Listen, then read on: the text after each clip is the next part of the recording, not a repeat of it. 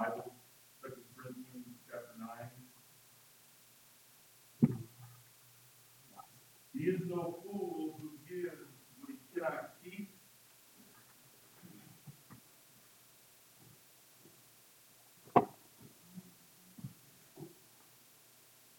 To gain that which he cannot lose.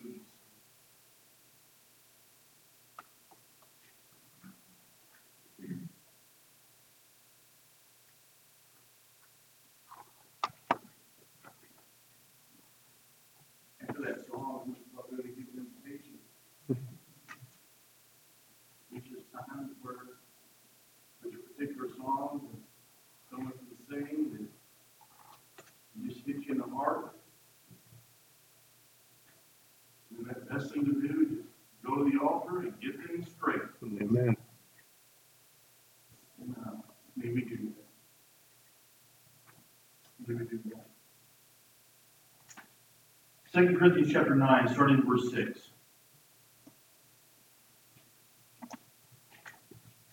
But this I say, he which soweth sparingly shall reap also sparingly. He which soweth bountifully shall reap also bountifully. Every man, according as he purposed in his heart, so let him give, not grudgingly or of necessity, for God loveth a cheerful giver. God loveth a cheerful giver. God is able to make all grace abound toward you, that ye, always having all sufficiency in all things, may abound to every good work. As it is written, he hath dispersed abroad, he hath given to the poor, his righteousness remaineth forever. Now he that ministereth seed to the sower, both minister bread for your food, and multiply your seed sown, and increase the fruits of your righteousness, being enriched in everything to all bountifulness, which causes through us thanksgiving to God for the administration of this service, not only supplieth the want,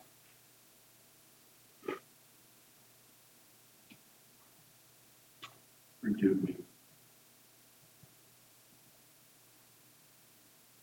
I picked up one of pastor's traits as far as speaking and teaching and preaching with an iPad, so I started that. I bought myself a nice big powerful iPad.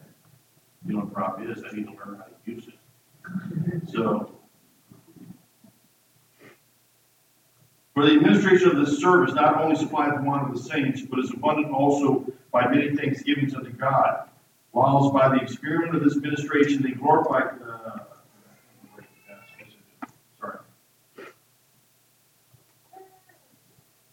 But is abundant also by many thanksgivings unto God.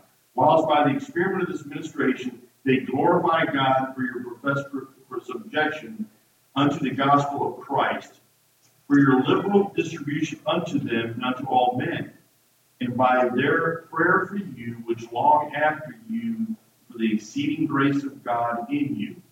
Thanks be unto God for his unspeakable gift. Let us pray. Dear Father, I come before you now. Lord, amazing to see your hand work. 2 weeks ago, I had it in my heart to be able to preach this topic. Pastor's my witness. Never imagining that 2 weeks later I'd be standing here. Lord, again, I pray to be a pastor. Bring him back to full strength with Sarah Boots and those others, Nick and Nahum. But Lord, I ask you to be with me now. I pray that the folks here that are present, folks that are watching by live stream, people that may be watching in the future, that they may understand, if it's possible, my heart on this topic, on this subject. As I grow older, many of us as we grow older, we look back on our lives. Many times we wish we had done more. I wish I had.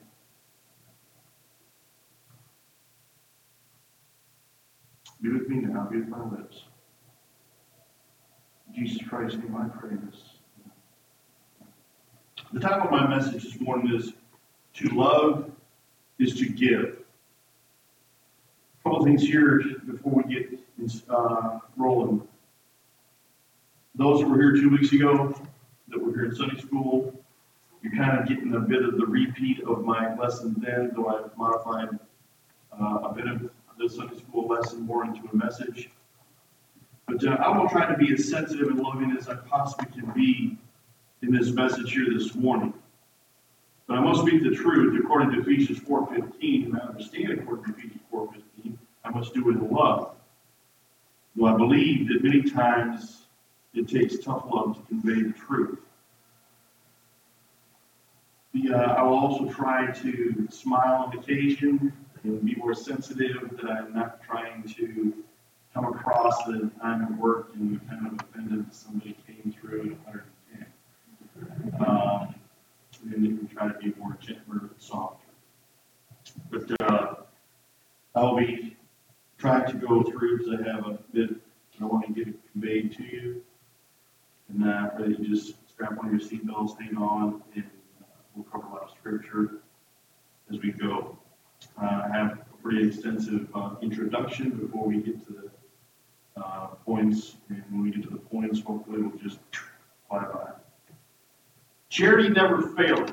1 Corinthians 13:8a. Also further down in verse 13, Paul teaches us under the control of the Holy Ghost that, and now abideth faith, hope, charity, these three, but the greatest of these is charity. No Webster's 1828 definition, charity, is pretty extensive. In a general sense, love, benevolence, goodwill, that disposition of heart which inclines men to think favorably of their fellow man and to do them good. In a theological sense, it includes supreme love to God and universal goodwill to men. Secondly, in a more particular sense, love, kindness, affection, tenderness springing from natural relations as the charities of a father, a son, and a brother. Liberality to the poor, consisting of almsgiving or benefactions. 4. Liberality in gifts and services to promote public objects of utility, as in the bound in support of Bible societies, missionary societies, and others. Obviously, we're dealing with Noah Webster's 1828 dictionary when it comes to that point.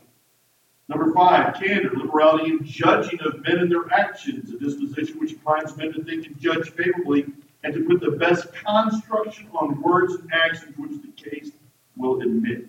The highest exercise of charity is charity towards the uncharitable.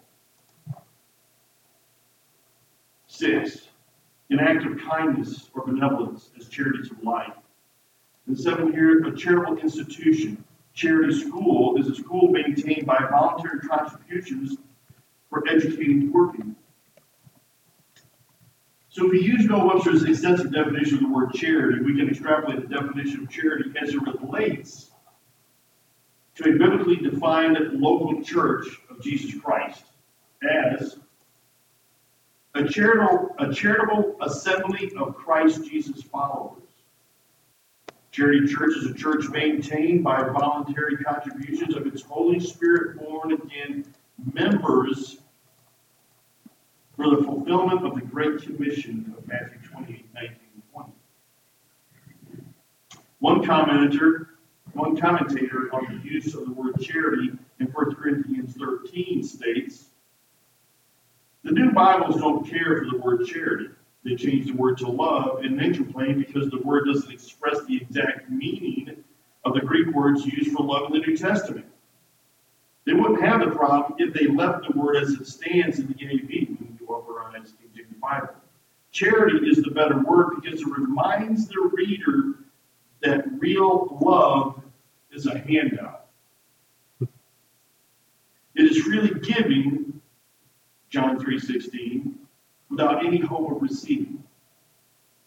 The word love these days means many things, and I will stop or continue on with this conversation on that. I have maintained for years, and you've heard me say this here probably a couple times in their recent history, that the word charity is simply defined as a love that is proven by the act of giving.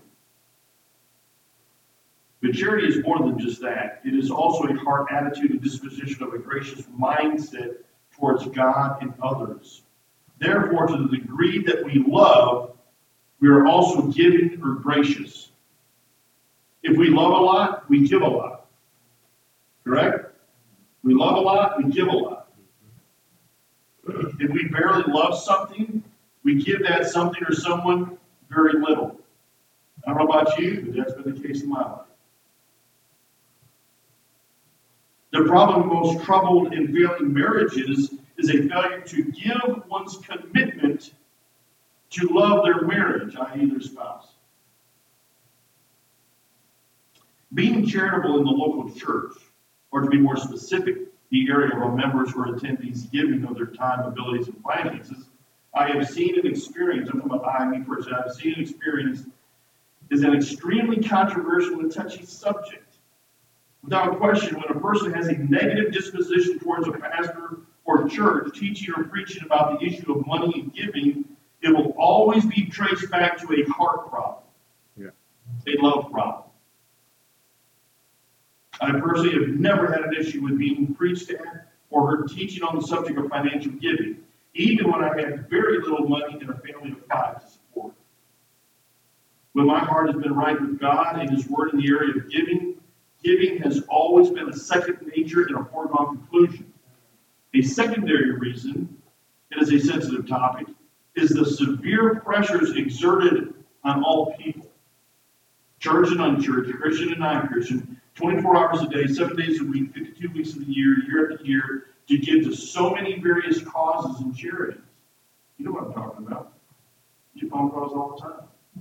I don't know how they have my number. This is the Acme Trooper Association. What? Never heard of you guys. Can you give this? Appreciate it. Well, thanks. To give to so many various causes and charities that though a minute few may be worthy, far too many of them are worthless. Now, this is where I need to be careful as far as trying to be sensitive, but honest with tough love and truth. And bear with me and hear me out, because I know that this has potential of offending so many people. You heard me say a couple of weeks ago that my dad was a pastor all my life and started churches. And one of the problems that he had in a number of his churches, I remember over the years, was that he had members or he had attendees or he had people there that seemed to love things more than souls of people. Animals, wild or tame, dog and cat care and protection societies, environmental protection and save Mother Earth societies, the many police and first responders benevolent associations. Tunnel to Towers is one which is a phenomenal association, don't get me wrong. I really like it. I love it. Tunnel to Towers. They're doing a lot of great stuff. So don't get me wrong as far as this. And I like the NRA. I like the NRA. And the such are very much worthless in light of eternity. Yeah. In light of eternity.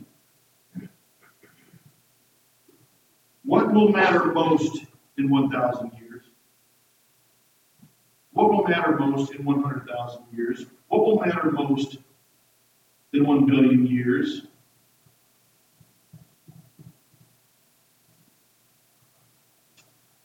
But before you can properly understand the nature of New Testament giving, you must understand one absolute fact.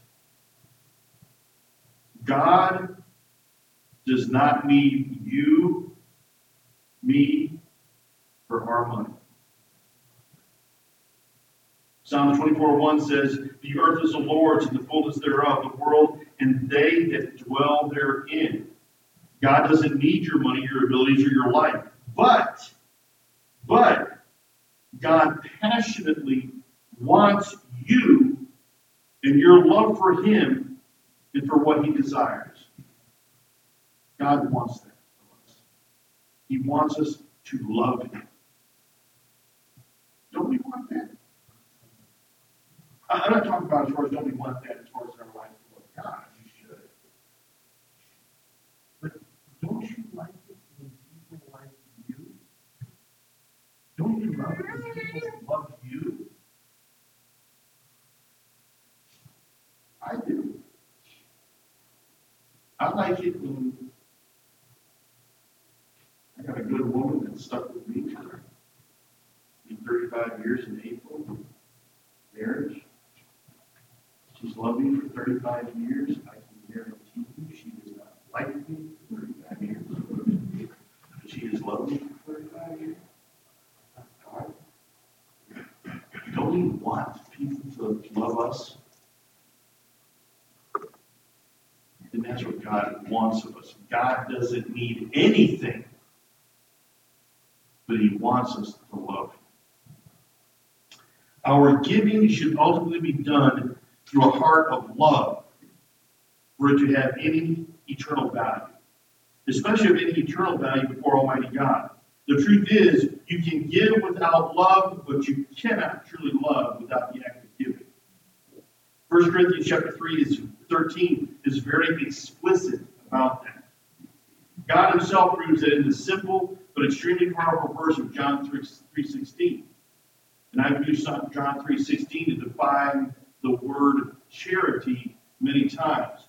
For God so loved the world. He's like,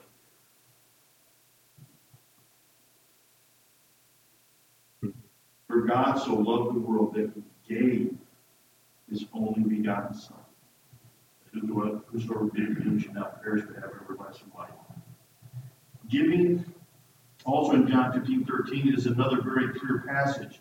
Greater love hath no man than this, that a man lay down his life for his friends. That is so true. We've seen movies. I'm talking about documentaries. We've heard of posthumous, I don't know how to pronounce it. Was that posthumous? Thank you. I wasn't paying attention to English. But of men who have gotten the Congressional Medal of Honor, who have thrown their bodies on top of a grenade to save their buddies. Greater love. Who in history is the greatest example for all eternity? And that's the Lord Jesus Christ. Amen. Giving and loving and giving are almost synonymous and intricately linked together. Now what I'd like to do here is just jump on a point here in relation to giving. It's dealing with tithing for a moment. Giving your tithe to God. For many, many, many years, when I tithe my money, I've only given it to God. I've only given it to God. I don't give it to a pastor, and I don't give it to a church. Because pastors and churches can always invariably have a disappointment. But when I give it to God, when you give it to God, that's where it's at. Now, with that being said, give your tithe to God through your local church only and always. Through the local church only and always. And this is why I say that. The local New Testament church is the only, get your Bible out, check it out, is the only God-ordained and established structure found in the Holy Scriptures for the fulfillment of the Great Commission given to us by Jesus Christ. That's the only structure, that's the only organization in the New Testament to accomplish the Great Commission is the local church. Not any parachurch organizations, televangelists, nonprofit Christian radio ministries, religious ministries, such as the many evangelistic ministries that are out there, and 1,000 more like them, and many mission endeavors and projects void of a local church authority and oversight. Not to mention all the secular world system of charitable organizations through the governments, Hollywood celebrities, and I don't know about you, but I've gotten tired of it. The countless stores that hound you to round up to the nearest dollar. You know what I'm talking about? Did you guys remember the nearest dollar to feed the starving children of Richmond, Virginia? Say what? You're all hard-hearted. Hear me through. Now that I haven't had children yet, I told you. That's this neither here nor there. As a Christian, you must remember that the lost world, false religions, and false doctrinal beliefs and teachings that a person must do good works to maintain or preserve and maintain their eternal salvation will give countless billions of dollars to all these organizations. But they won't give a dime to get the true New Testament gospel of Jesus Christ out to the world. They won't give a dime to a good missionary winning souls for Jesus Christ. They won't give a dime to Mount Victory Baptist Church to get the gospel out to our community and train Christians for effective, holy living in godly ministry. When's the last time you walked up to 7-Eleven or Walmart register? The lady says, "Would you like to come out to the nearest hour to give to Mount Victory Baptist Church so they can get the gospel of Jesus Christ out to a lost and dying world?" I mean, that's kind of facetious, but I want to try to make a point. Whereas everybody else will do countless billions.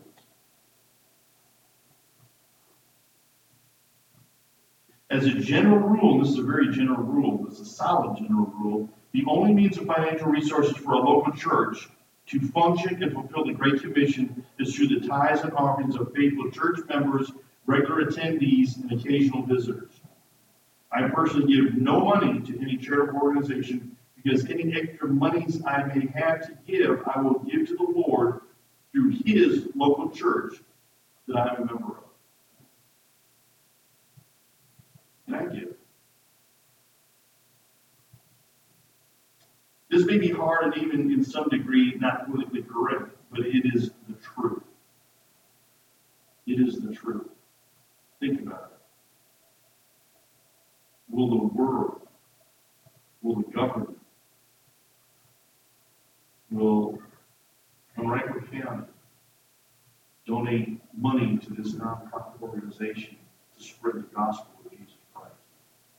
Well, they'll give us some money if we go ahead and not require anybody to hear the gospel, but if we go ahead and have eating, feed the poor type thing. But as far as getting the gospel out, no. 7 reasons. That was on my introduction. 7 reasons why a Christian should give to and through the local New Testament defined church. Number 1. Giving brings honor to God through our obedience. Proverbs 3, 9, and 10. Honor the Lord with thy substance and with the first fruits of all thine increase. So shall thy barns be filled with plenty, and thy presses shall burst out with new wine. I don't want to get too far off track here, just a thought. That's a really gut punch of a verse there in the bottom section. When people want to talk about wine in the Bible, it's all right for Christians to drink alcohol. You try to explain to them that in the Bible there's 2 types of wine. There's a pure blood of the grape that is not defiled or fermented. Fermented wine is a picture of sinful blood. Jesus Christ had perfect blood without sin. It was pure. So when you have wine in the Bible that is new wine or fresh wine, that is talking about unfermented. Look at that verse again there at the bottom. And thy presses shall burst out with, what, 50-year-old vintage wine? No. New wine. It's fresh wine. It's grape juice because it represents, in the Bible, it represents the blood of Jesus Christ. And to defile the blood of Jesus Christ by representing it with an alcoholic or fermented. But that's for another message. But that verse hit me last night when I saw that. And thy presses shall burst out with new wine. Number 2, giving demonstrates we are thankful for what God has done for us. 2 Corinthians 9:15 says, thanks be unto God for his unspeakable gift. I believe we read that earlier. Giving demonstrates we are thankful for what God has done for us. Number 3, giving acknowledges God's ownership of all things. There's a number of verses there. But there the Lord is speaking here in Job 41:11. When he comes on the scene, and he sets everybody straight there at the end of Job. And in 41:11, the Lord proclaims this truth. Who hath prevented me that I should repay him? Whatsoever is under the whole heaven is mine. He owns it all. Right. The question is, does he own your heart? Number 4, giving proves the sincerity of our love for God. Giving proves the sincerity of our love for God. 2 Corinthians 8, the Apostle Paul is teaching on giving, and in verse 8 he states, I speak not by commandment, but by occasion, by the forwardness of others, and to prove the sincerity of your love. Giving proves. Stop thinking about it. It's like, you say you love somebody, you give them stuff, don't you? Children say they love their little children. Or parents say they love their little children. According to the Bible, if you love your child, you will discipline your child. Of course, in the world today, we have a more sense of what love is. Number 5, giving develops within us some attributes of God. The attribute of giving there, John 3:16, 1 John 4:9. And secondly, the attribute of grace. 2 Corinthians chapter 8, in chapter 9, and 1 Peter 4:10. 6. Going back up to 5, therefore, giving develops within us some attributes of God. When we're sensitive to other people's needs, especially the lost world, can they see Jesus in our lives? How what we do? How what we say? How what we give? Number 6, giving affords us the opportunity to invest in our life eternal for the hereafter. Again, if you ever hear me pray for the offering, as far as I'm big on that. One of the major reasons I give is eternity. Eternity. In Philippians chapter 4, verse 17, Paul is speaking about giving, not because I desire a gift, but I desire fruit that may abound to your account. Matthew 6:19 and 21, I'm going to read it here in a little bit, but Revelation 3:18. We have often heard that we can take nothing with us when we die. It's true. But during our life lived, we can send it on ahead. Amen. Being rich towards God. And number 7, giving procures God's blessings on our lives and personal finances. Now, this here is a sensitive one to come across, because some people can run with this in a really perverse, bad way. You can say prosperity gospel and all this kind of stuff, give to give. You have an issue if the motive is not correct before God. This is just a matter of, I don't give to get. It just so happens that when I give, God takes care. That's right. We cannot outgive God. It is not possible to outgive God. Luke 6:38, Malachi 3:10. God's overriding principle for any investment, whether it be family or finances, whether it be soul winning or service, the more that I invest, the greater will be my return. I read this previously, 2 Corinthians 9:6. But this I say, he which soweth sparingly shall reap also sparingly, and he which soweth bountifully shall reap also bountifully. I'm going to wrap this up here in this conclusion. The issue of giving of our time, our talents, and our tithes and offerings is always a hard issue. Always. What we love most, we have no problem with giving of ourselves and what we own in any way, shape, or form to that person, place, or thing. In Matthew 4:19-21, Jesus himself instructed, lay not up for yourselves treasures upon earth, where moth and rust doth corrupt, and where thieves break through and steal. But lay up for yourselves treasures in heaven, where neither moth nor rust doth corrupt, and where thieves do not break through nor steal. Verse 21, for where your treasure is, there will your heart be also. Right. It is always a heart issue. It's always a heart issue. The Bible instructs us that every word should be established in the mouth of 2 or 3 witnesses. Therefore, in Scripture, we have a second witness within the entire chapter of Luke 12, but specifically in 3 verses where Jesus is speaking. Verses 20 and 21 states, but God said unto him, thou fool. I don't know if you know this reference here, but the rich man had a whole lot of substance. It had a whole big crop. He was, I'm going to tear it out of my barns. I'm going to build bigger barns. You just invest all this money for my retirement so that I've got an easy life when I retire. There's nothing wrong with that when you retire. I'm just saying. The motive. What does God come back to him and say? But God said unto him, thou fool, this night thy soul shall be required of thee. Then whose shall these things be which thou hast provided?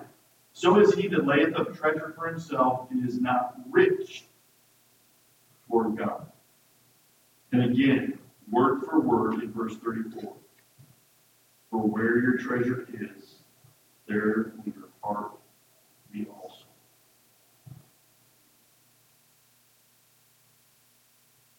He is no fool who gives what he cannot keep, to gain that which he cannot lose. Jim Elliot, I don't know what many of you know who he is. Lived 1927 to 1956. He was murdered along with 4 other missionary men by Hopi Indians, natives in Ecuador. They were attempting to reach with the gospel. Jim Elliot, been a missionary there for a number of years, was only 28 years old. He is no fool who gives what he cannot keep, that which he cannot lose, to gain that which he cannot lose. Let's bow our heads.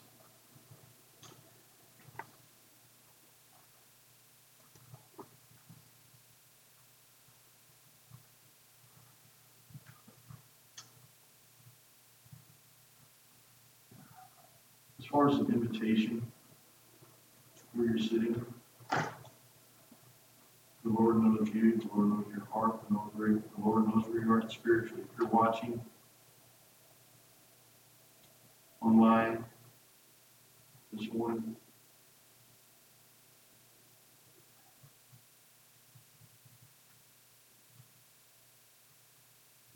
you need to do business with God between you and Him. The first thing that anyone needs is to know Jesus Christ personally as their Savior. If there's anyone here that doubts that, please see me afterwards.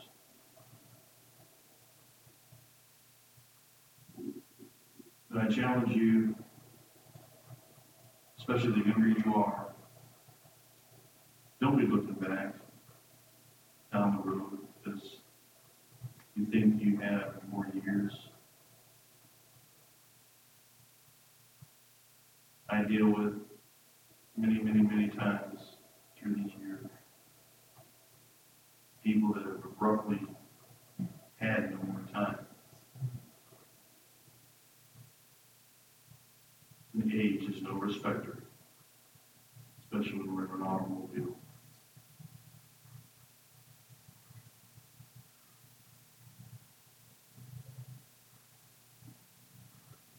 Now is the time, if you know Jesus Christ, to get serious about living for Him, about putting Him first, especially when you spend eternity with Him. It's the only thing here that matters on earth. It's what we allow Him to do through us. And giving is just more than giving our money, our time, our talents, our abilities, our love to Him, our love for Him.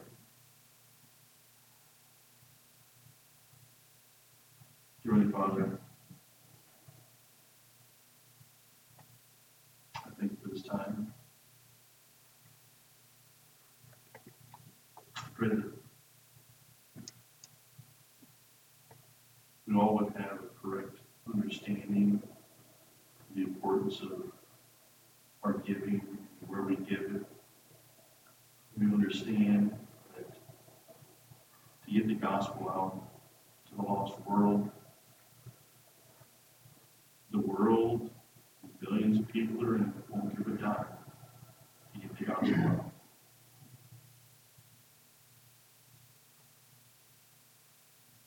It takes faithful people that love you.